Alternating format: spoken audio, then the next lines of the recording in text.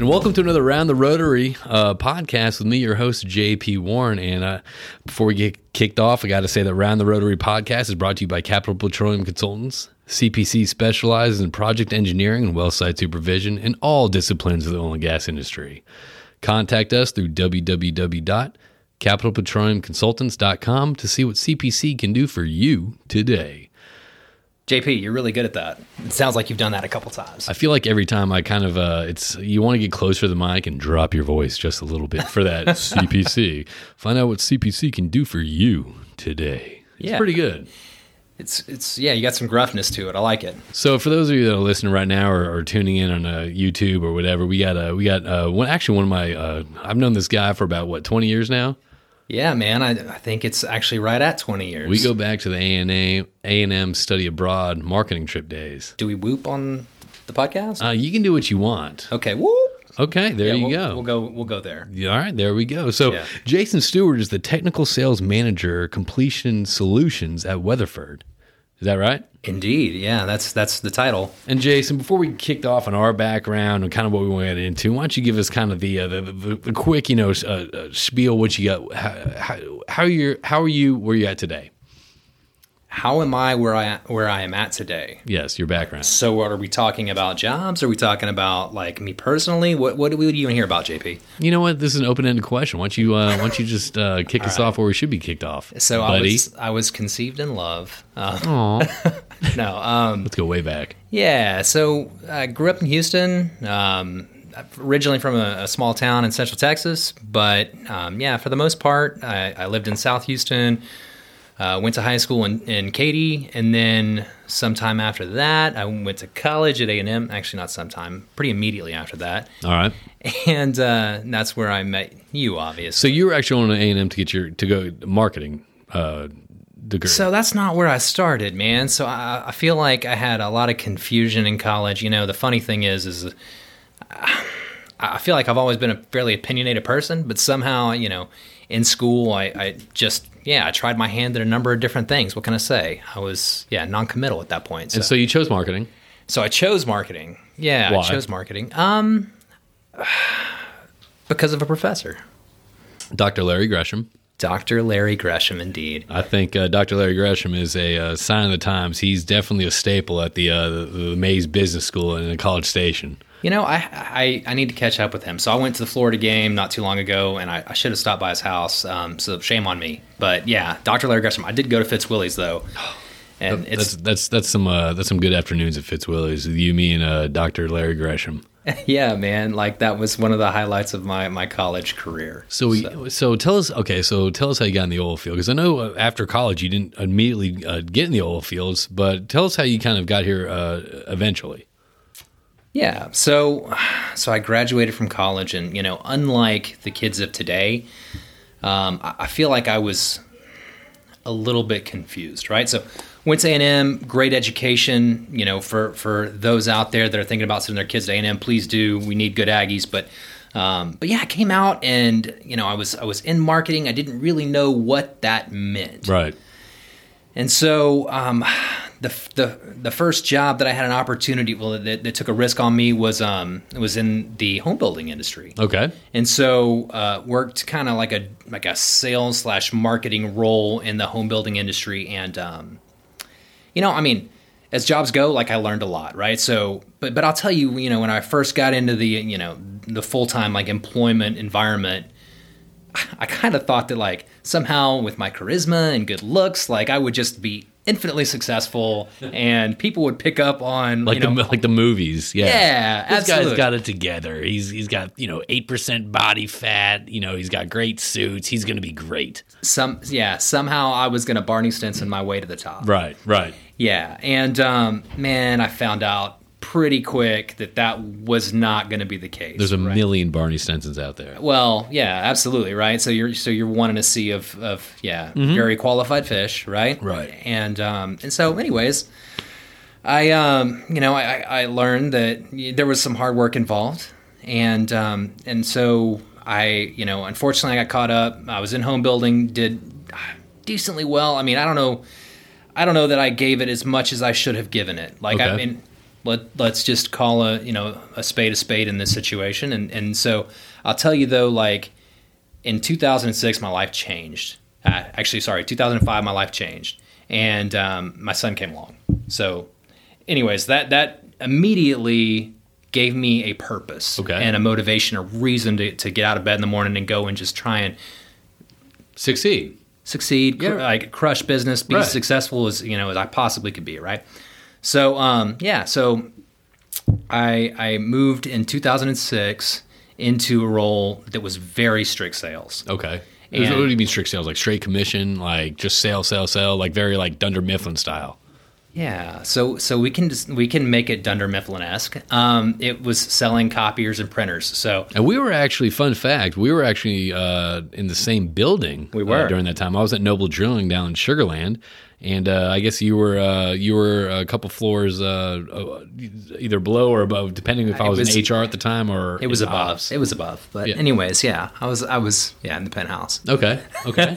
So you're in the penthouse. No, just kidding. That wasn't the case. But anyways, I'm selling copiers, right? And so hardcore sales. I'm talking like I'm knocking on doors in the middle of summer in a full suit and tie. Dude, that's pretty intimidating. I mean, I can only imagine like that straight cold calling sales, like the sales of like how it was back in the day. You know what I mean? Like put the suit and tie on, go knock on the door, make an impression, and try to sell something that they might not know they have a need for, or they might not have a need for. Absolutely, right? And so anytime for any of those listeners out there that have like ever done door-to-door sales, like how intimidating it is. I mean, people more often than not want to have nothing to do with you. Yeah, and the fear of rejection often, I mean, that's that's a huge demotivator when you're in sales. Sure. But I mean, it was a great job for me because it gave me the opportunity to grow really thick skin. Okay. Right? I very quickly understood, like, no matter what this person says to me or how they treat me, like, it doesn't determine somehow, like, my value in the world. Like, who you are.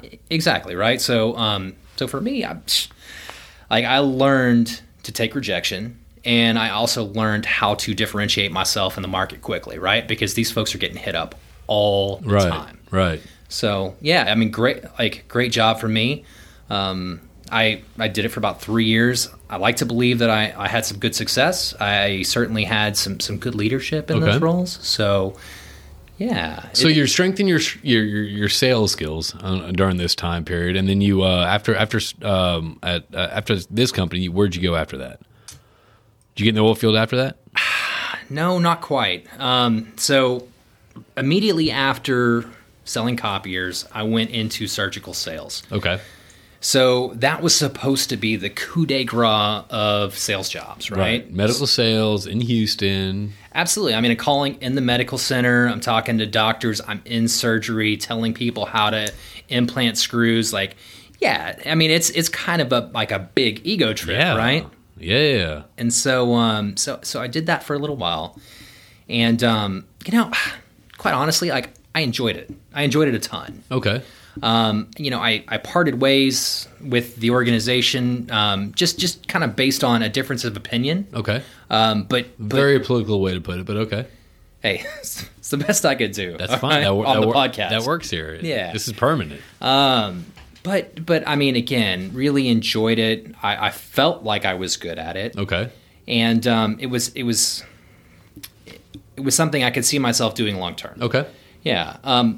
But as luck would have it, like, that's not where my sales career kind of like stagnated or ended, right? Like I heard at that point in time about all of the magic that was going on in unconventional reservoirs in the U.S. I had the good luck and the good fortune of having a family member that worked for Transocean at the time. So I don't know if we even talked about that before. I didn't know that. Who worked at Transocean? So my aunt, Carol, she worked at Transocean. Really? Mm-hmm. What was she doing at Transocean? So she was consulting for like rig moves across the globe. Yeah. Really? Yeah. I did not know that. Yeah. So we're in 2011.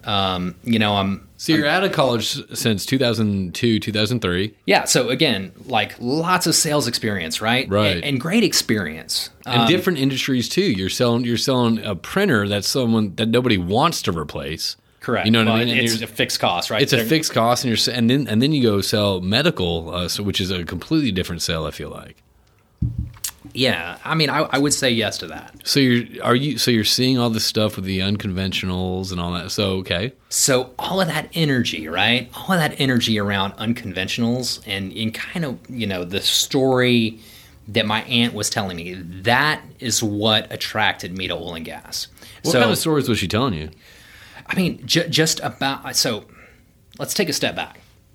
So in college, you and I had a friend that got into oil and gas. Yeah, the petroleum engineer. I think he graduated in 01 or 02.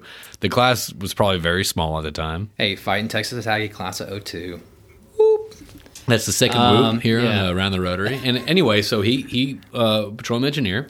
Yeah, so it's ironic. He doesn't listen to the show. It's R.J. Moses. He doesn't listen to it anyway. So you know what? You're probably wrong, man. Even if he does listen to it, he will never give me the satisfaction that he does listen to it. He's like, oh yeah, I've heard about it. Maybe around the Rotary. No, it's round the Rotary, dude. Round, like the circle. Anyways, so we both entered A&M in engineering. Okay, and I'm trying to remember if I've told him the story before, but I hope he remembers. So we both enter into engineering. So that was like one of the stops. And it, as much as I hate to say it, I washed out of engineering, right? Right. But I remember going into it. I was in aerospace and he was in petroleum. Okay. And so we had a conversation. And the conversation was around, like, what will this degree lead to? And as terrible as this sounds, JP, okay, as terrible as this sounds, based on my job and the industry that I'm in now, right, like oil and gas, right? I remember telling him in like 1998, it's like, are you really going to go into petroleum? Do you want to spend the rest of your life in some far off but yet dangerous locale, right? Because that's going to be your career. Like, there's not domestic jobs in oil and gas. But that's how it was back then. I remember when I was going from Connecticut to College Station. I remember filling up my truck, and it was like 87 cents per gallon or something like that. Sure. So it's like I remember that. But the thing is, though, I didn't know anything about the oil and gas industry when I was at A&M. Well, and the truth is that I talked like I did. Yeah. But I didn't know anything either, right? Okay. All I knew was like a very small piece. And so here I am giving advice that's, I mean, really unnecessary. Like, this dude's family grew up in oil and gas. Like, he knew more about it than I probably have learned at this point. So you kind of leapfrogged when it comes to providing your opinion when no one asked for it based on stuff that you have no idea about. I feel like a lot of people that do that these days. Like, people provide their expert opinions when they don't know anything about certain topics. I was ahead of the curve, but maybe that's how I got on the podcast. You're a hipster. That's how you got on the podcast. So anyway. Yeah. So anyways, we took a step back. We talked about that. So I'm in 2011, and my aunt is discussing everything that's exciting around domestic oil and gas production. Okay. And, she told me, she said, Jason, like, they are looking for people that are talented salespeople, but that don't necessarily have an engineering degree or haven't been in oil and gas. Right. And so, just kind of off the cuff, I was like, okay, I'll put an application in, and I put an application into this program that has been looked upon at times as like somewhat disparagingly, but I put an application into what was at that point in time called the Sales Academy at Baker Hughes. So why was that looked at negatively?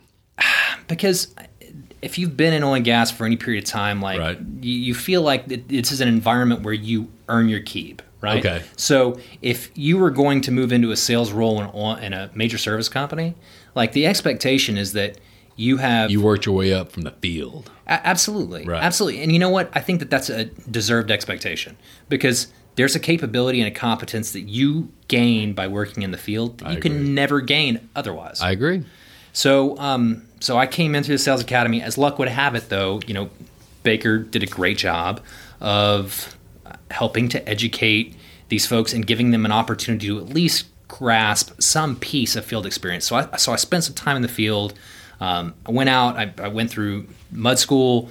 Went to the Haynesville. I was out on a Chesapeake rig in the Haynesville, and that was my first tower. And man, I learned an awful lot. And one thing I think if you talk to me about my career, one thing you'll learn is that like I've made a career just saying yes and then figuring out how I'm going to do it. Okay. So whenever I hired on, they told me, Jason, we want you to work in North Dakota. Right. And at the time, we can take a step back again, but at the time I was a single dad, didn't know how I was going to make that work. Was your second child here yet? Yeah, absolutely. All yeah, right. so this is 2011, 2012. And I just said yes. I was like, hey, I'll figure it out. Okay. So, Have you always had that yes, I'm going to do this mentality, or is that just kind of something that's like, well, I mean, I've tried copiers, I've tried medical, this oil field, I'm just going to say yes now? I mean, or is this something that you've always had? Honestly, I mean, I can tell you it's not something definitively that I've always had. Okay. I wish I could tell you that it was. What I can tell you is that I grew up in a family of hardworking folks. Okay. Okay, so the folks that raised me, and I say folks that raised me, so a very unconventional family. I was certainly the byproduct of like kind of the village mentality, but everybody I always felt like these people understood like the value of a dollar and how to go out and earn their keep. Okay. And so whenever we talk about that yes mentality, I can tell you that somewhere like deeply etched on the record was the details of saying yes. Like that was there. Okay. Okay. But it took having kids. It took like that level of motivation to really bring that out in me. You had the stockpile of everything. You had the containers of gunpowder. You just needed that spark. And which is your kids. And sometimes you don't know what you have until you're pushed to the brink, right? So like I can tell you definitively that in my career there have been a couple times that God has humbled me. Okay. And so like I remember in 2008, like I was relatively successful in copiers. The market crashed and it's strict commission. And man, I went out and I was slinging drinks at night, right? So for anybody that's listening. I remember that. Yeah. So for anybody that's listening on the podcast, like when City Center opened, I was slinging drinks at the Asian restaurant Straits for a couple of years, right? So I'm working days and nights. Fun fact about Straits, it's now International Smoke, which is now closed, that my wife and I had very violent food poisoning at. But I don't blame that on you or the location. I blame that on the management. I was long gone by then. You were long gone. So you're working, you're selling copiers, but also you're doing this other job with children at the house. I was. So you're busting your ass, pretty much. It was, it was everything that I could do to try and make sure and take care of these kids. And for those that lived through 2008 and were new in their career, I'm sure I'm not alone in that, right? Like there are a lot of people that... Well, people can relate to that today, right now. Sure. With everything going on. Absolutely, right? But from my standpoint, there's always an opportunity, okay? Like it just depends on how bad you want it. And at that point in time, I wanted it stinking bad. Okay. Right? So it was whatever I had to do to take care of my kids. So it's go to North Dakota, and so you went there. Yeah, and yeah, again, in my mindset, it's like, look, I've been working 2 or 3 jobs. Like, I'll go to North Dakota. Yeah. Okay. So you're in North Dakota. All right. You're learning. So this is kind of the field experience of the academy at Baker Hughes, where you're actually in the field learning the roles, learning the rigs, learning everything that goes on from the crown to the ground. Agreed. So I'm setting a rig as a mud engineer in North Dakota. Right. And at the time in 2011, it was an absolutely unbelievable opportunity to learn, but then also like a really crazy time in North Dakota. Okay. And so... Why? Well, it's the boom, and it's the Bakken boom. And so like Walmarts can't stay stocked. And there's no housing. Like there's not a single place to live. So it's pretty much what you hear about Midland about a couple of years ago, where it's like Walmart, McDonald's is paying $25 an hour or something like that with a $1,000 or $10,000 signing bonus or something like that. Well, so I was in Midland a couple of years ago, so I had the opportunity to do that one too. Okay. But if I had to compare and contrast, like North Dakota did not have the infrastructure that Midland had. Well, okay? we just did a podcast with Preston Peoples, and he said the exact same thing. Yeah, so North Dakota in 2011 was absolute insanity. Like there was no place to live. And so after spending several weeks up there trying to find a place, I finally found a fifth wheel on the back of this lady's house that was about, let's say 100 miles away from the primary field as it stood at that point in time. And so I am a single dad, about to move my kids to North Dakota, living in a fifth wheel on the back of this lady's house, no bathroom, okay, small kitchenette that I could cook like some ramen noodles in. Yum. In the middle of winter in North Dakota, it's a negative balmy 30. 55 degrees. Negative 30, yeah. So let me ask you a question. So you go to this academy. I mean, this is your next step in your career, which is oil and gas now. You're getting in now, and you're being sent to North Dakota to sit a rig as a mud engineer. Anytime. So what was your main intention for going to Baker Hughes? Was it getting the oil field, or was it getting the sales in the oil field, or what? Yeah, so that's a really good question. Thank you. Do you hear that a lot? I always say thank you after I hear that. That's a good question. So what I'll tell you is that, what I've been passionate about, like even before the oil field, is leadership. Okay. I saw an opportunity, and I saw an opportunity in an industry that I felt like was prime for leadership. Okay. I saw an opportunity in an industry that I felt like appealed to me from a technical level. Like there were so many positive things about the oil field before I was in it. Okay.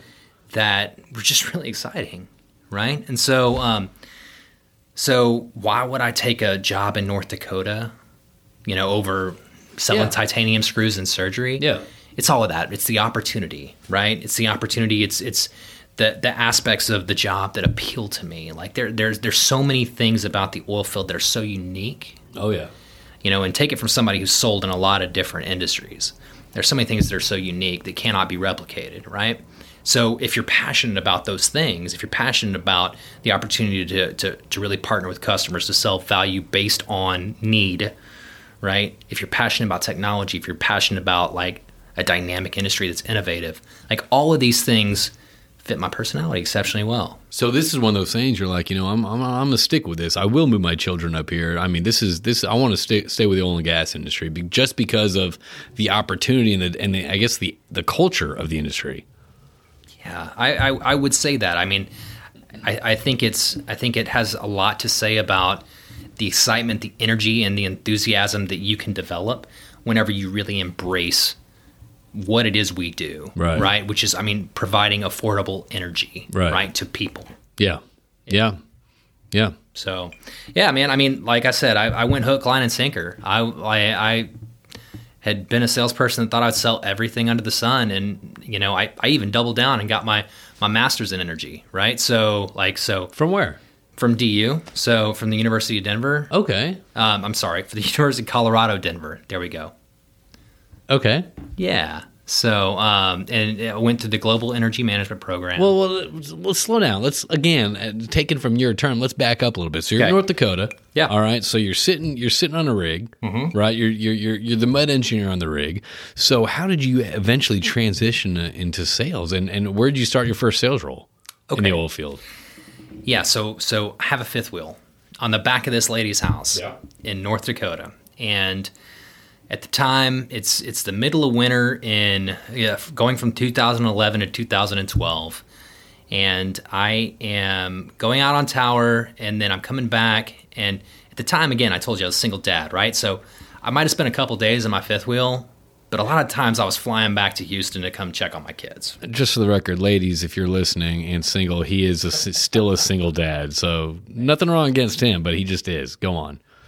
Okay, so thanks for that. Anyways, so yeah, I'm flying back to see my kids, and on one of those trips, I still remember this day. I'm in the airport. I get a call, and it's this guy that I had been like alerted to that might be my manager at some point. If he's listening, he's retired now, so I think I can share his name. Steve Adams, great guy. He's a listener. Sure he is. So he gave me a call, and he asked me, he said, "Hey, Jason, I know you're up in North Dakota right now. I know eventually the thought process at that point in time was that you're going to sit rigs for a while, and then you're going to go and become a field salesperson in North Dakota running rigs." And I was okay with that. I accepted it, right? And he goes, "Hey, Jason, we need you in Denver. We've had some attrition. We've had a couple of folks leave, and we would love to have you come and sell to Denver customers. So how long were you in North Dakota before you got this phone call? Man, it must have been about 2 months. Oh, okay. It's not very long. Okay. So again, I mean, we're talking Haynesville for a couple of towers. We're talking North Dakota. Same story. I mean, a couple of months, and then you get this call. I get this call. Okay. Yep. And so I land in Denver, March of 2012. Okay. Yep. And I mean, beyond going through mud school, I'm about as green as you can get. Right? I've only run invert mud. So, I mean, realistically, like, I'm dealing with a lot of different water-based jobs. Like, there's a number of different things I don't know. And, I mean, I that's one thing I hope that I convey in our conversation is that, like, I've always been very open about the things that I don't know.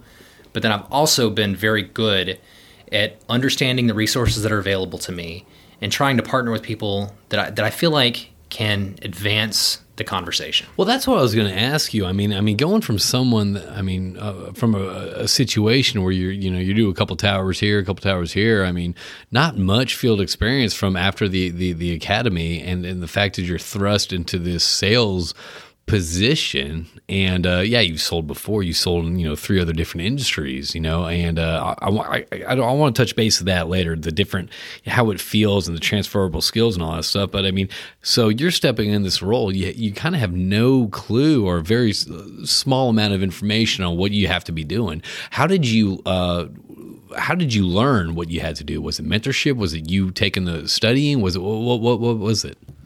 So I would say all of the above, JP. I mean, so number one, like, you have to understand your resources, okay? And if those resources are training, then grab it with both hands and take advantage of it. Right.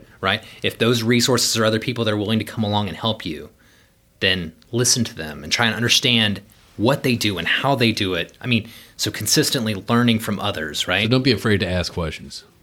Yeah, I mean, I'll tell you, like, I have been humbled in the oil field, right? So, I mean, I told you, like, God has a way of humbling you. Like, I was humbled once upon a time when I was selling copiers. I was humbled in the oil field, right? I got into it, and I had people tell me, that they realized I didn't know a lot. I think I literally said that to you about 3 minutes before we started recording this, but go on. Yeah, that's fair. So, yeah, I mean, like, but that's okay. No, it's okay not to know something. I would rather somebody tell me that like they don't believe that I know something than for me to misrepresent myself. Right. So I think that's the biggest sin in the oil field, right? Is misrepresenting your capabilities. And that's the one thing I try and pride myself on, is being an individual that's very trustworthy, right? Like, I mean, if I tell you something, you could take it to the bank. Right. Like, I feel like there's I don't know, there's a pride in that honesty. No, I mean, that definitely is true. I mean, I think I've known you throughout the years. I mean, no matter what you say, whether you like it or not, I mean, that's kind of what you're going to deliver on, is the truth. Like, I can do this, or I'm not going to make that. Like, whatever it is, I mean, you shoot straight from the hip.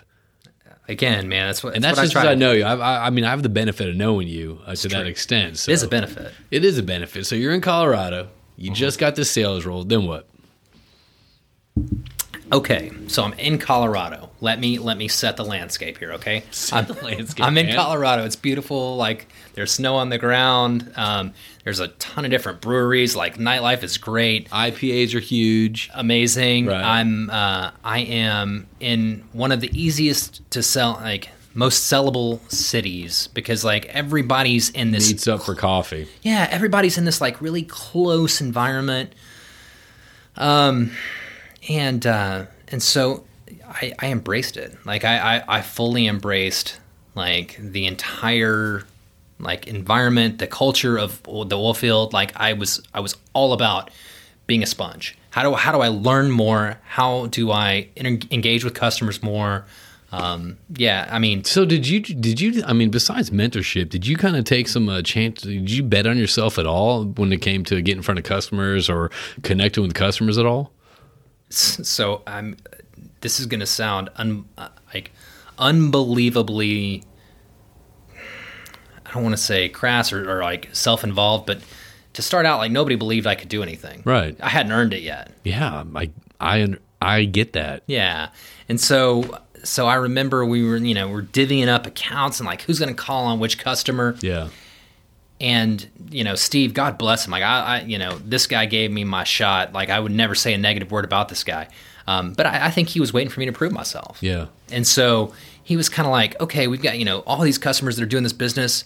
We're going to give them to the top performer, to this other guy. Yeah. Also very new, great guy. We're good friends this day. I saw him this weekend. Okay. We're going to give this customer, this guy, this customer, this guy, this customer, this guy. Right. And so, yeah, so I basically kind of got the leftovers. get the scraps. But that was okay because, again, I got a background in door-to-door sales. And FYI, Denver's not a hard place to go door-to-door. So I was walking up to office buildings. I'm knocking on doors. I'm asking, like, who is responsible for this piece of business? I'm, I hate to say it, kind of sweet-talking, like, people up at the front. I'm like, whatever it took to get an audience. No, but I mean, that's an important point we're talking about. I mean, your experience in your previous roles, such as whether it's cold calling or selling medical devices or selling printers, selling homes, I mean, you've kind of sharpened your way on how to do that cold call, to establish those relationships. So you're taking what you've learned in the past and kind of applying that to kind of what your current role was. Look, I'll never pretend to be an expert at this, JP. What I will tell you is this, is that you have to very quickly find a way to get somebody to advocate for you. Right. Okay, so you have to make that person want to help you. Okay. Okay, so I mean, that's key number one, right? And then key number two is just don't be scared. Right. Like it's okay. It's okay to hear no. Yeah, I mean that's actually I encourage it. You know what? Right now in this industry that we're in, it's everyone's kind of we're kind of faced. I feel like with the old oil field and the new oil field right now. It's you got the old school way of doing things, the new school way of doing things, and I think right now for people to succeed or even try. I mean, I think right now is the time to push the envelope, to try something new, or to try to get out of your comfort zone and try new things to get in front of people. Yeah. So old oil field, new oil field. What I'll tell you is that there's benefits to be had from both. Okay. So I think again, one thing you'll get from our conversation is like it's never like this or this. It's always this and this. Yeah. Okay. Right. So there's value on both sides of the equation. And so what our job is leaders in the oil field now, right, is to try and find the value, to try and find the success on both sides, and then to imbibe our people with those skills and those techniques to take, to the world, right, to take to their customers.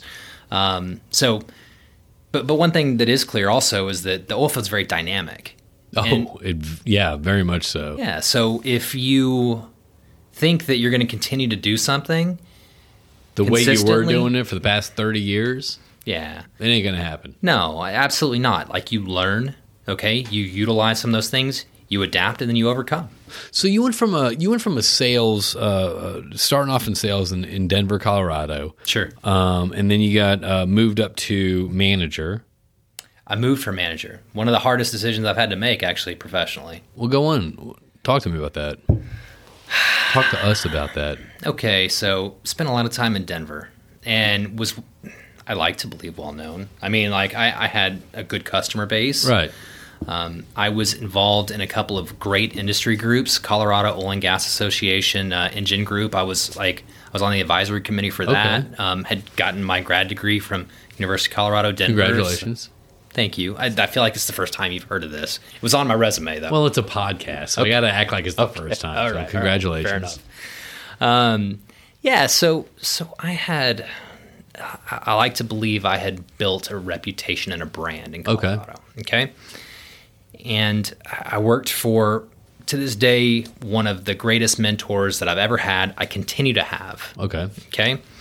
And, I wanted to lead. It was what I was passionate about before I joined the oil field. Like I wanted to lead. And so opportunity presented itself in Midland, arguably like one of the biggest oil field, one of the biggest basins in the world, right?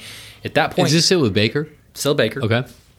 At that point in time, we're sitting at December of 2016. Okay. So Rick, So this is right after. No, actually, it's the year after the old OPEC post the Friday after Thanksgiving discussions where they flood the market. yeah. So I want to say rig count bottomed in the Permian in June or July of 15, and it was like 130, 140 rigs, something like that, Okay. right? And then it started to build up. It hadn't reached 200 rigs at that point. So yeah, December 2016, I start having conversations, both with the individual who was my mentor in Denver, and then with the individuals What conversations? just that I wanted it. That I No, mean, you want what? You want the leadership role? Or you yeah, want to go? that I wanted to be the boss in Midland, right? Okay. And I mean, JP, like, you don't ever get anything you don't like ask for. So I asked for it. I was like, I want this. Okay. And I knew whenever I was asking for it, I'm from Texas. I know what Midland's about. I've been to Midland. But I was so happy in Denver, right? I was just, Oh, it's beautiful up there. And I saw your house too. I remember you sent me photos. You were living, a couple miles away from Denver in this beautiful cabin. You got this beautiful backyard, like a commando. Remember he was carrying the log right there, and he like looks up the wind, hears the chopper coming in. yeah. So it was beautiful up there. Hey, absolutely. And Midland's beautiful too. Different though, but beautiful. Yeah, so what I'll tell you is that Midland's an amazing place for people, right? So if you're in the oil field and you're looking for an opportunity And there's one that pops up in Midland. to grow your career, okay, because I learned more than any other posting that I've ever had, I learned in Midland. Okay. So if you're looking to Why grow, is that? because I said yes to something that I was probably ill-qualified for, but just decided I was going to do it. So a lot of people have hesitations on like, oh, there's a job, but it's in Midland. Yeah, don't do Oh, that. there's this job, it's in Midland. Oh, Don't do that. Like, I Just would go go with it. Like, yeah. And so if my leadership is listening, like, I would go back to Midland, but And if your leadership's listening, if there's that posting in Hawaii, I guess I'll go. yeah. If there's some geothermal work in Hawaii, then you can sign me up for that too. Yeah. I mean, so again, like, Midland's a great place. Yeah, Okay. yeah. Like, I never want to like make it sound like it's not. But again, I mean, I'm in Denver. I'm a very happy camper in Denver. I have, basically a, great house. Kids are happy. I'm doing well professionally. Yeah. Like, all of those things are going well, right? But I mean, I think this is a topic you've probably covered ad nauseum on this podcast. But if you're not uncomfortable, then you're not growing. Okay. Okay? Is that fair? I don't like the word nauseum with the podcast, but I understand. I get it. Yeah, if you're not growing, if you're not getting out of your comfort zone, you're right. I mean, you're kind of you're stagnating yourself. Yeah, so I wanted the next thing. Okay. I wanted to prove myself, right? So, Who are you proving yourself to? You? yeah, to me, man. Okay. Like, I mean, I'm a single dad, so See, I set my standards extremely low for myself. I doubt that. That way, every doubt day I can exceed I them. doubt that. That way, every day I can No. exceed them. No, come on. That's just man. my move. That's my trick. So you have this target for yourself, and you have to. And the only way you can do that is go to Midland and take on this new role. Yeah, I mean, like, if you want So, how much experience did you have in Denver before you took on this managerial role in Midland? So, I mean, again, I moved in 17, started in Denver in 12, so we're talking about 5 years. Okay. Yeah, I had transitioned a couple of years before that into completions. So I had been in mud for 3 years in Denver, did well. So we talked about it a little bit, but I kind of got the scraps, but made an awful lot of the scraps, right? So the scraps ended up being Man, I like the scraps. tender morsels for me. No, I get that. I mean, sometimes, people are like, oh, great, all these accounts and all that stuff. I'm like, but No. time out. You have your opportunity to get wedged into these smaller companies and make a huge difference. I like, there's some people that, that I've talked to in the past, like, oh, well, we're just, we have one well here. Sure. I'm like, I don't give a shit. Like, I think that's awesome. I would love to partner on that just because there's more of a relationship, I feel like.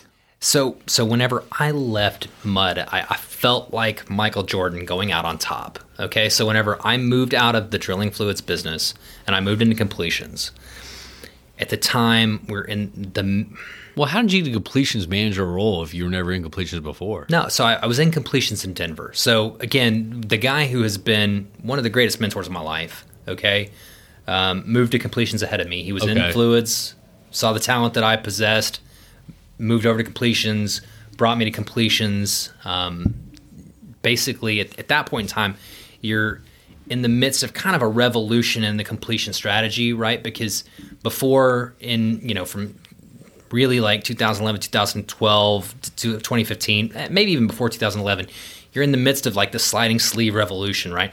Which was great for service companies because like sliding sleeve technology was a new technology, right? Right.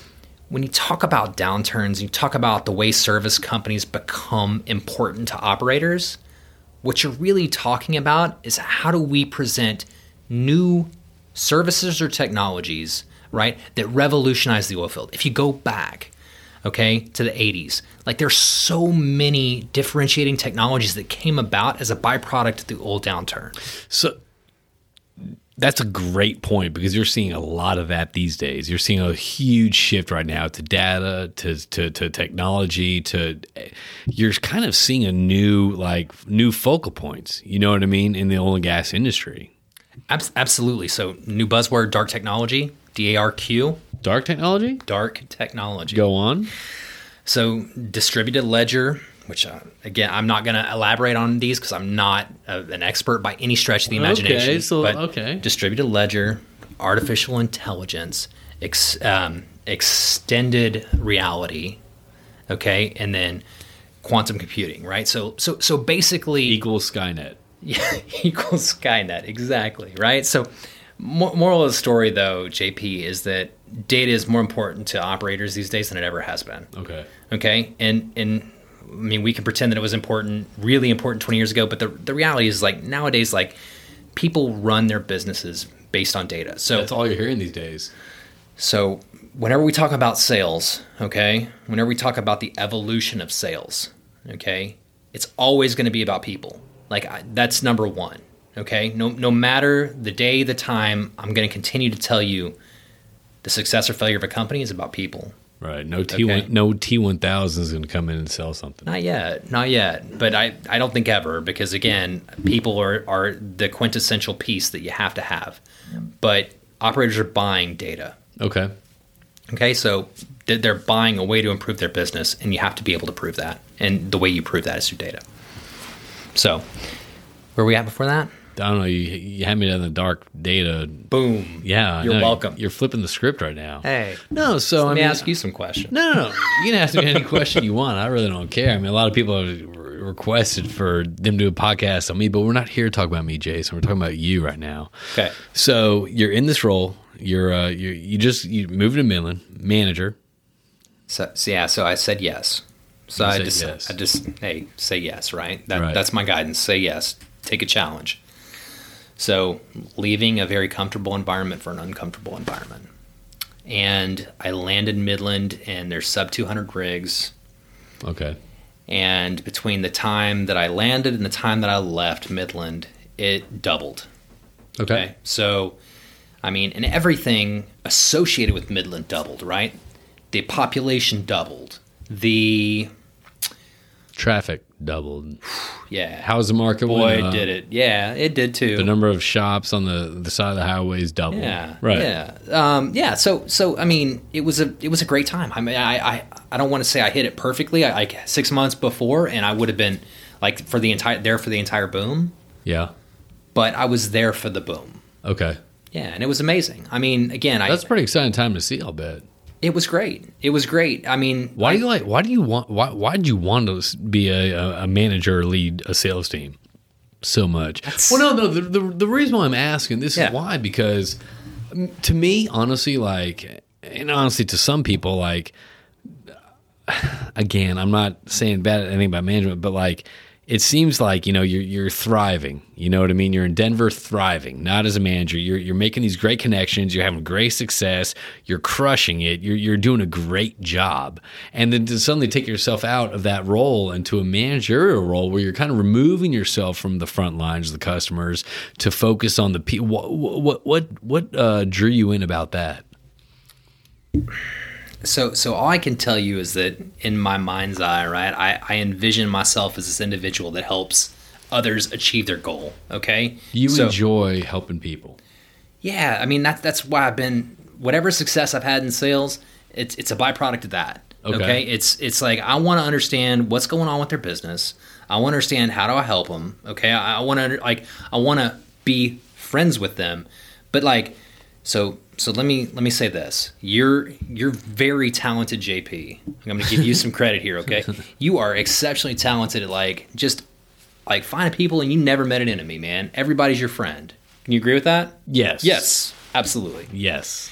So I mean, for me, it's always kind of been, it hasn't been quite as easy as you, but the one thing that I will tell you is easy. Yeah. Well, you don't know my story. No one's interviewed me. You don't know my story.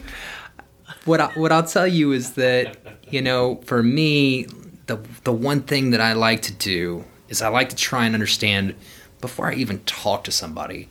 I like to have some ideas around what they might need or how I might be able to help them. Okay? Before I even walk up and shake your hand. And the reason why I think that way is because I believe in the universal law of reciprocation, which is you're going to help me, okay, if I help you first. But I have to find a way to help you first. Okay? Like, I can't ask anything of you.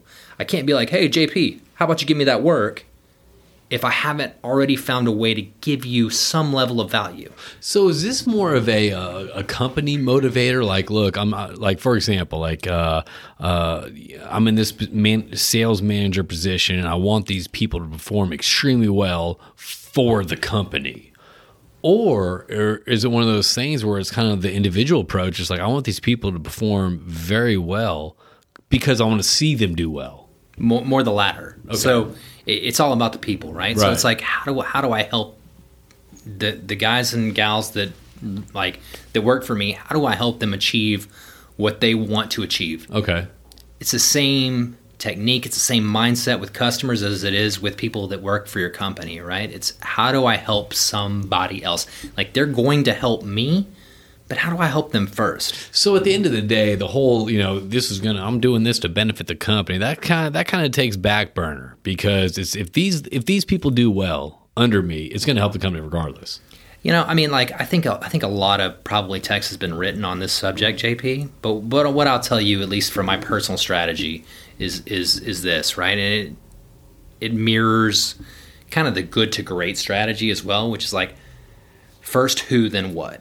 Okay, so let's get the right people. Okay, yeah. Let's find the right people, and then we'll craft everything else. But we have to have the right people. Okay, so if I have a team of people, which I do currently, right? Great team. Right. Okay, when I have a team of people that I firmly believe in, then what I want to do is understand how I help them. Okay, how do I understand their challenges, understand their needs, give them what they need to be successful? How do I remove the barriers and then give them? How do I establish a relationship? I mean, it is, but I mean, it's earned. Does that make sense? No. It's earned because, I'm not just trying to be friends. I'm trying to help them. So you're talking about sourcing the right people and finding the right individuals for the roles. So, I mean, what are you actually looking for? I mean, so when someone applies to your team, I mean, are you looking for someone that's coachable, someone that's looking for a mentor, someone that's a hot shot? I'm going to go do this by myself, and I'm going to go sell, $10 million here. What kind of person or personality are you looking for? What key characteristics do you find valuable in part of your team? Okay, so number one. It's a great question, JP. It's a great question, JP. Thanks, Jason. Go on. So number one, there are no two successful salespeople that look alike, talk alike, act alike. Everybody's different. Right. Okay. And so you have to embrace the diversity. Right. Okay. So you have to embrace that, number one, as a leader. Okay. Okay. But as I say that kind of tongue in cheek, there is one or two capabilities that you have to look for. Okay. And it all kind of boils back to, the way that I coach my son when he's playing football. All right. It's like, look, man, there's a lot of things that you don't control here. Okay. You don't control how big you are. Right? You don't control how fast the guy who's lining up across from you is. Yeah, you control daddy's happiness by being successful in the field. Don't make me cry. So I told my son, I was like, look, you control effort and attitude. Like, that's it. Like, your coach is going to tell you things to do. You can get pissed off about it, or you can sit there and say, yes, sir, I'm going to do it as best I can, right? Yeah. At the end of the day, those are your controllables. Effort and attitude. So whenever we talk about, like at work in Weatherford, whenever we talk about things outside of our control, we talk about gravity, right? It's a force acting upon you, but Right. you have no control over it. It's always going to be there, okay? So let's just ignore that, okay? Like, maybe not ignore, but let's just understand that it's outside of our control, and let's control the controllables. Yeah. All right? And that's effort and attitude. So I had a guy that I used to work for, and he had a really succinct way of putting it to me, and it made a lot of sense. He's like, look, like, we're all after results, right? We're all after results. Yeah. And so anytime, like, you have leadership and you're like, I want these results, like, you have to understand first, before you ever get results, that there are strategies and tactics that lead up to results, right? So it's like, if you were working out and your goal was to be healthy, I mean, you got to exercise and you got to eat right. Right. Those are your controllables, right? Like, Right. You can't just decide, I'm going to be healthy, right? You have to sit there and go and put the work in every day and exercise. You control that. You can do that. And then you have to eat right every day. Yeah. You do those two things, this happens, right? If you don't do those two things, it doesn't. Right. So control the controllables. Forget about gravity. Man, that's a great point. So I guess, I mean, let's get moving on. That's an excellent point about effort and attitude. I mean, there's a lot of people I feel, I was like, oh, this younger generation, they don't know nothing, all that stuff, the millennials. You know what? It's not, to me, a Generation Z, X, Y, millennial stuff. It's. I've had a difficult way to kind of define it. I think the way is kind of what you said. It's someone's effort and attitudes towards taking on a challenge. You know, whether they take the attitude like, oh, it's not my problem, or it's like, screw it, it'll get done later, or whatever. I mean, I think what you just pointed on is actually a great point. It's effort and attitude. And I think there's a lot of great people, whether, I don't care if you're a 6-year-old oilfield sales guy or whether you're getting out of college, want to break into it. I mean, it's effort and attitude that go a long way, that can shape someone's career and their path. Yeah, so again, we'll talk about diversity. There is no gender to success. There's no race to success. There's no religion to success. At the end, there's no orientation to success. Success is success. Yeah. You either have the effort and attitude to get it done, or you don't. I mean, that's up to you. I mean, it's completely under your control. And I mean, I say that like life throws you lemons all the time, right? But you can accept them, Yeah. right? Or you can do something about them. Yeah. So, I feel like we're getting lemons just thrown at us like it's what the game Spread Eagle. well, like, I can't allow you, because I know you too well. I can't allow you to sit there and fall into like this negative thought process, because JP, you can't be negative, man. I mean, Yeah. we just talked about it before this. I mean, to me, honestly, you start getting drowned out in all the noise, what's going on in the world today, whether it's the election, whether it's Facebook, whether it's these riots. Huh? You honestly, there's enough negativity out there to either fuel you through your day in a negative way, where you come home and you take that out in your relationships, whether it's your family or friends or your work, or you just shut that off. And I told you before we got on the podcast, I'm at the point where ignorance is bliss. Like, I'm done with the news. I'm done with all this shit, so I enjoy, you're right, can focus on what you can control. well, and so another topic, or another like way that I categorize this, is like energy vampires, right? So I've had people that I work with. Yeah. Okay. And I've had people outside of the people that I work with. Like, I had people in my personal life. Yeah. Okay. Yeah. And these people always see the glass is half empty type of mentality. God, dude, that just drags you down. But like literally, like I got no time for those people. It's tiring. Like I'm not gonna have those people on my team.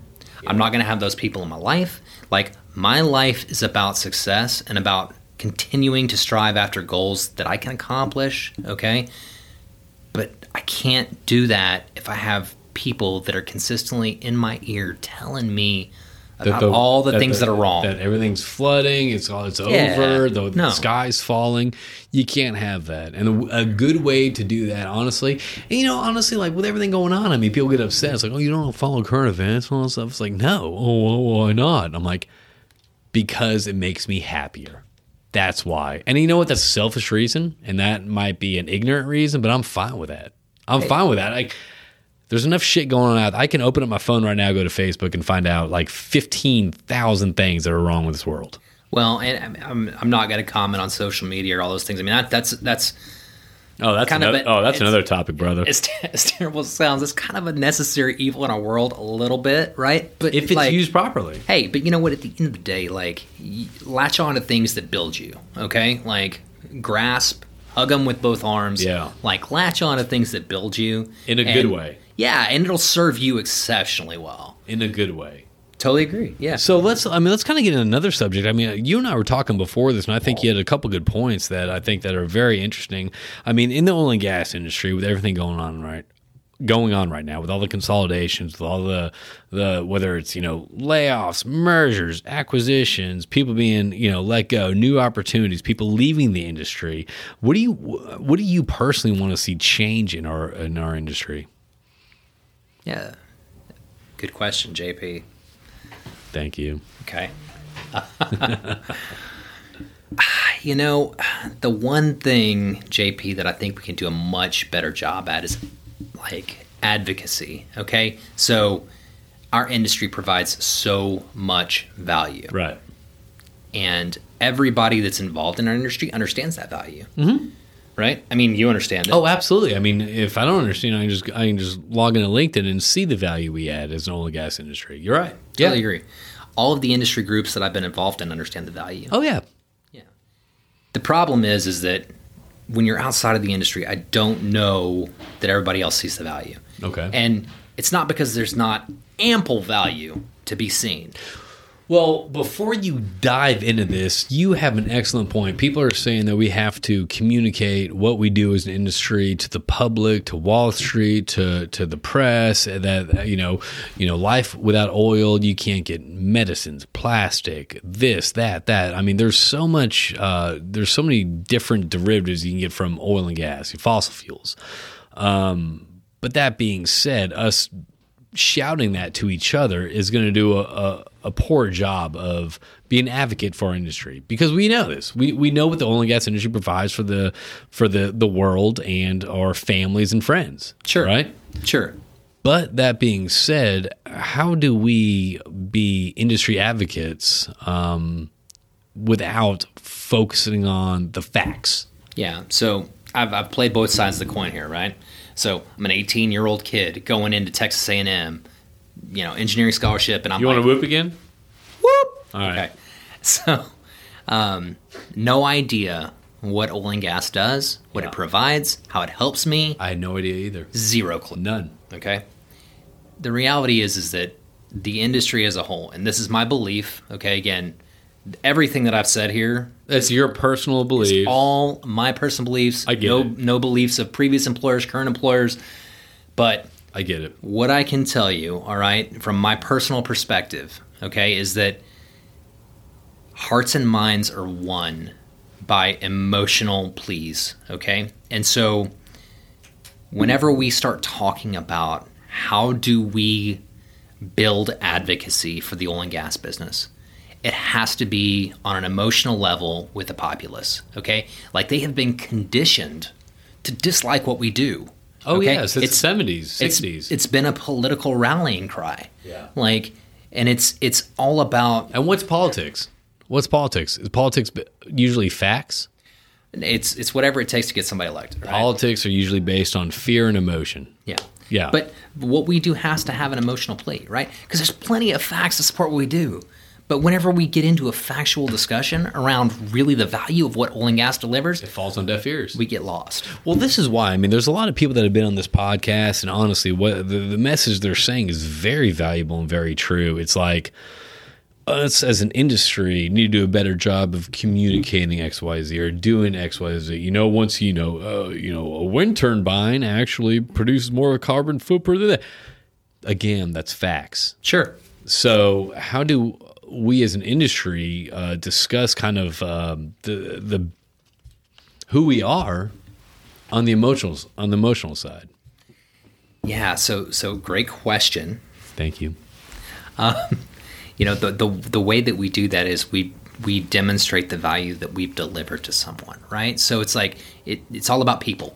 Whenever we start talking about what sells, it's people, right? Whenever we start talking about like how do we build advocacy, it's people, right? Okay. So whenever we say how do you build some type of an emotional plea to John Smith, the unknowing individual out there, it has to reach him on an emotional level. Lord knows our competition is reaching him on an emotional level, right? You've got, some program that says that, a family's groundwater has been contaminated. Fracking's bad. And it's damaged the life of their son Yeah. or their daughter, right? Yeah. And if you're watching that, you know nothing about oil and gas. I would hate it. I would hate the oil and gas. You would sit there and be like, you're killing people. Yeah, you're killing people too. Right, you're doing it for money. Yeah, capitalism. But nobody talks about the millions of lives that are saved as a byproduct of what we do. Not to mention the fact that that's misinformation. Okay, well, we can talk about that all day long, right? But anybody that wants to know more about this, I really recommend The Moral Case of Fossil Fuels. This isn't a plug for that on your podcast. What is that? A book? It's a Another book. podcast? It's a book. Alex Epstein. It's a good discussion around where does your value system lie? Okay, does your value system lie around having a completely untouched Earth? Because if it does, then oil and gas is probably not the way that you're going to think, right? And you have to deal with people living in poverty and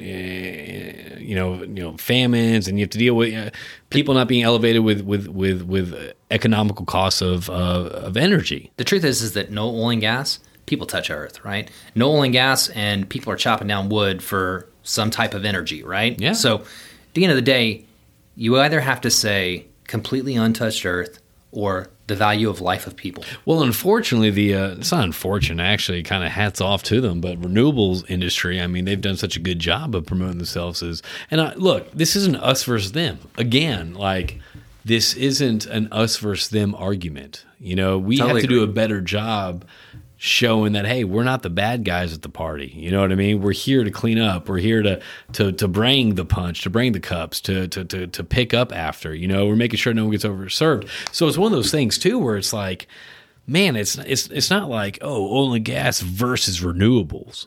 Obviously, I think that's a stalled mindset. I mean, yeah, I think renewables are important. I think they're an important part of us. But if you go about this as saying, next year we're going straight new renewables or anything like that, that's not being factual. But at the same time, they've done such a good job of appealing to the hearts and minds, the emotional side of things, and we've done such a poor job of that.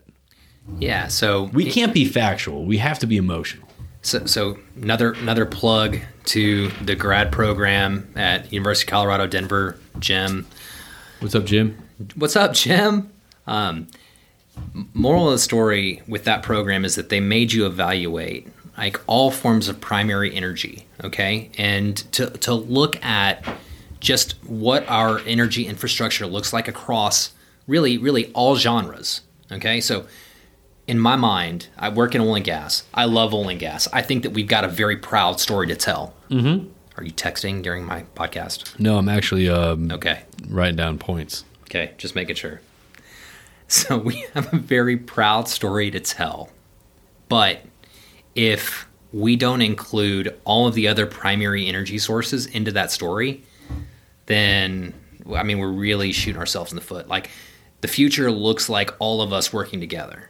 Okay, the future's in the middle. Yeah. And so, whenever we get going down a road where it's us versus them. Like we're in the wrong mindset already. Amen. Yeah, it's in the middle. That's where the future's at. We have to find a way to work together. And I pray that the oil and gas business and renewables, I mean, we consistently find ways to thrive together. And it's an emotional, personal appeal, just like that person, with a child from frack water contaminating whatever. Sure. I mean, it's a personal appeal too. I mean, we need to do as an industry rather than do a reactive approach. We covered this up, or we handled this situation when it got out of control. We need to go kind of more. You see these commercials like like, oh, we're creating the future of energy, or like, oh, it's like that's more of a corporate message versus an individual energy oil and gas message to the audience. So it needs to be emotional, it needs to be personal at the same time. We've got a great message to sell, JP. I mean, literally, like, oil and gas is a phenomenal message. Okay, like, so when I was doing my grad program, we went to Europe, we went to London, we also went to DC. I can tell you that of all of the groups that I visited with, nuclear groups, renewable groups, Department of Energy, like the one group that like cherished safety, cherished like doing things the right way more than any other group was API. Yeah. Okay, like literally, whenever you talk about what we do more to try and manage our footprint than any other business out there. Yeah. Okay. We just are not communicating on an emotional level. We're horrible at it. So when you talk to me about like what needs to change is advocacy. How do we build fans? How do we build people to be on our side? And I'll tell you what, one thing a lot of people are getting, I feel like are getting it wrong. And there's been studies about this, and there's been, reports and studies, cognitive reports and all this stuff. Like, one thing is this: you can't sit there and say the other side is wrong. You know what I mean? You can't sit there on the sidelines like, oh, you think you're right about Tesla? You're wrong. You also can't be quiet. You can't be, you can't be quiet too, but you can't do it in an attacking mode. Yeah. So another great mentor of mine, we're talking about customer engagement, and this individual, he was like, look, if you just allow nothing to be said, then like in a vacuum, the worst starts to present itself. I hate to say it, human nature. Like you just start to believe the worst. Okay, if I never respond to you, you ask me a question, and I might have your very best interest at heart and be like proceeding down a path to deliver exactly what you want. But if I tell you nothing, I don't think you're doing anything for me. You don't automatically think that I'm doing everything that I can for you. In fact, you think the opposite. Yeah, I think you're trying to squeeze me out, hide me from what's going on. Correct. And so in a vacuum, people start to think the worst. So communication is super important. All right. And whenever it comes to talking to the public, we have to be out in front of the situation, building advocacy, communicating on an emotional level. Part of that is listening. Okay. No. Yeah, I totally agree. No, look, I'm kind of going off right now on a little soapbox. That's communication. I mean, you're right. I mean, look, a lot of people lately are getting, obviously right now we're in election year and all that stuff, but I mean, we're getting fired up. People are getting fired up right now. People are so quick to shout out, no, this is right. Let me shove this in your face. Or no, you're wrong. This is why you're wrong.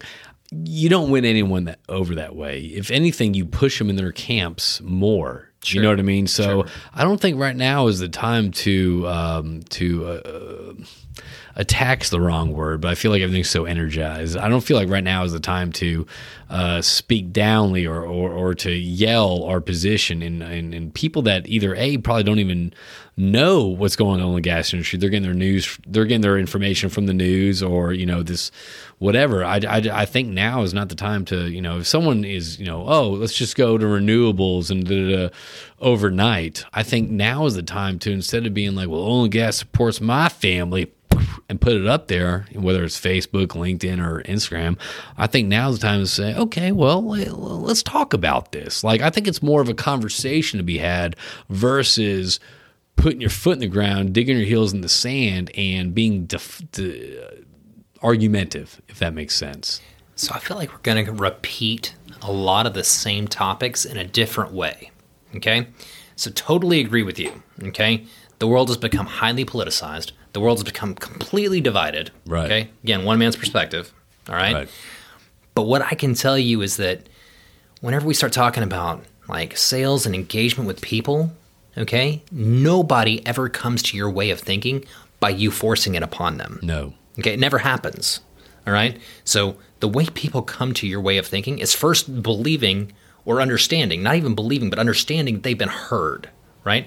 So I'm going to give a plug to another group that I listen to, Black Swan Group for Negotiations. They have their own consultancy, but they put out a pretty regular newsletter.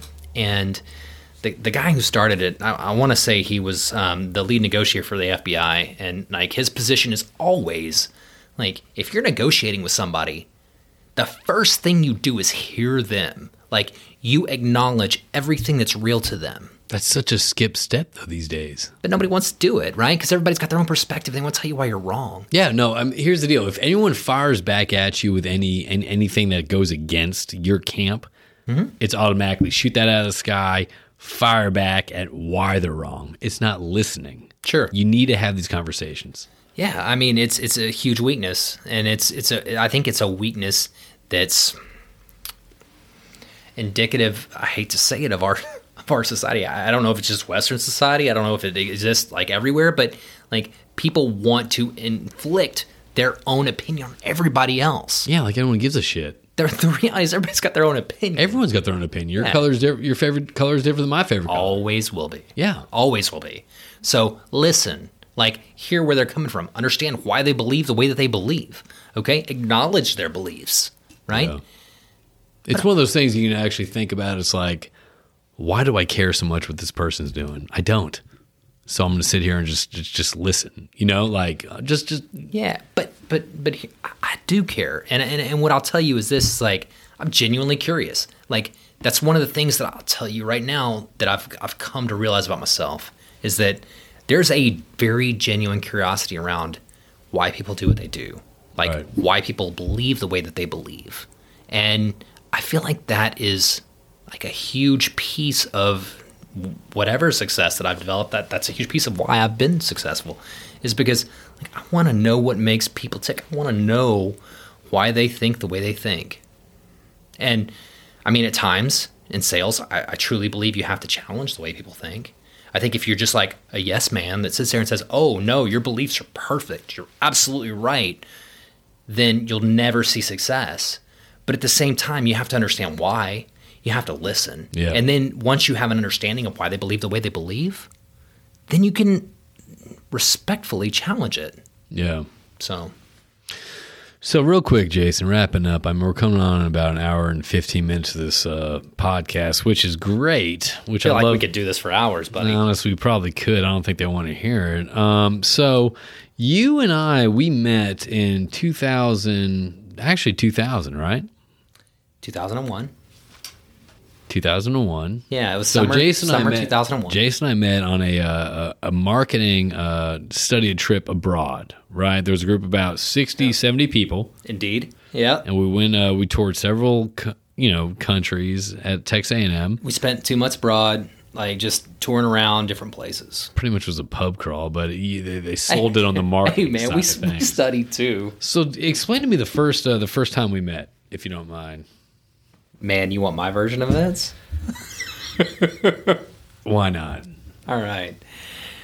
So, JP, if those of you that know JP, he's a 6'5", larger than life character, right? Larger than life, right? So, go on this marketing study abroad, recently moved from engineering, really don't know anybody whatsoever. Okay. So JP's on this boat and, God.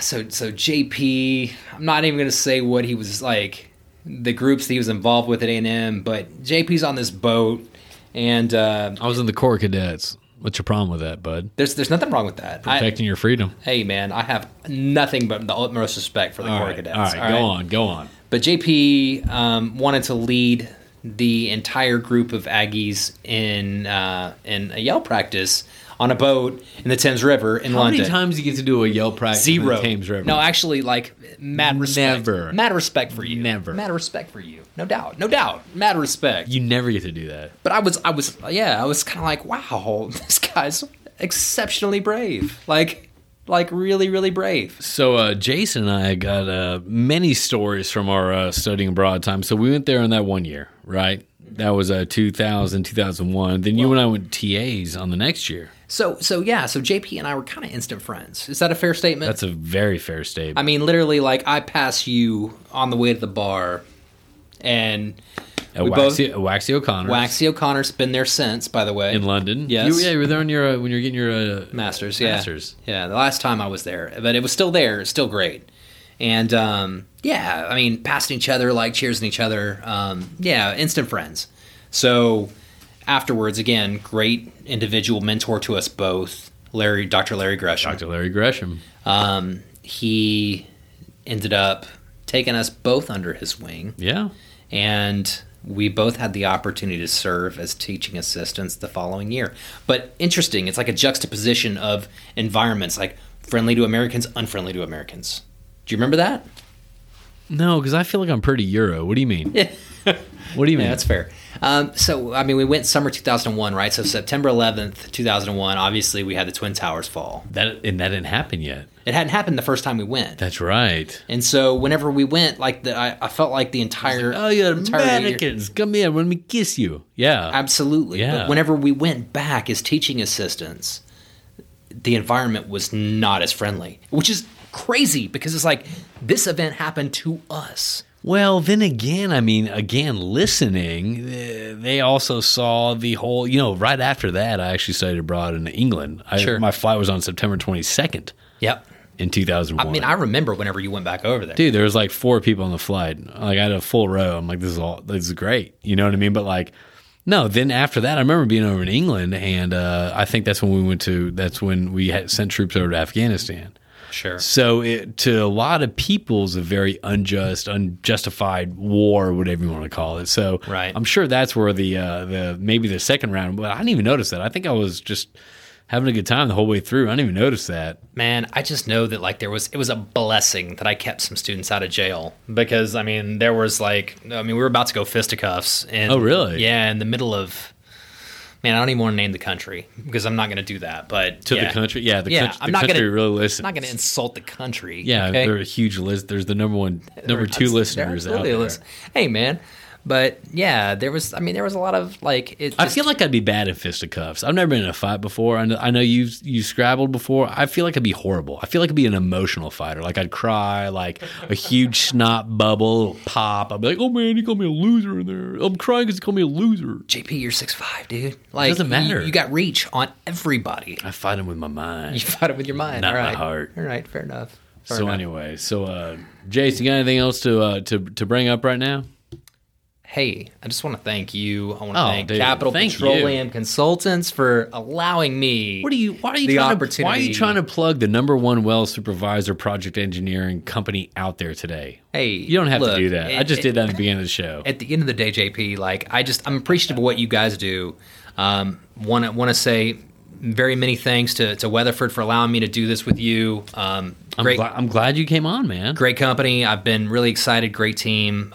Excited about what's to come with this company. So, with that said, man, thank you. What message do you have out there to the audience? Hey, kids, for those of you listening in, say yes. Just say yes. Like the career opportunities.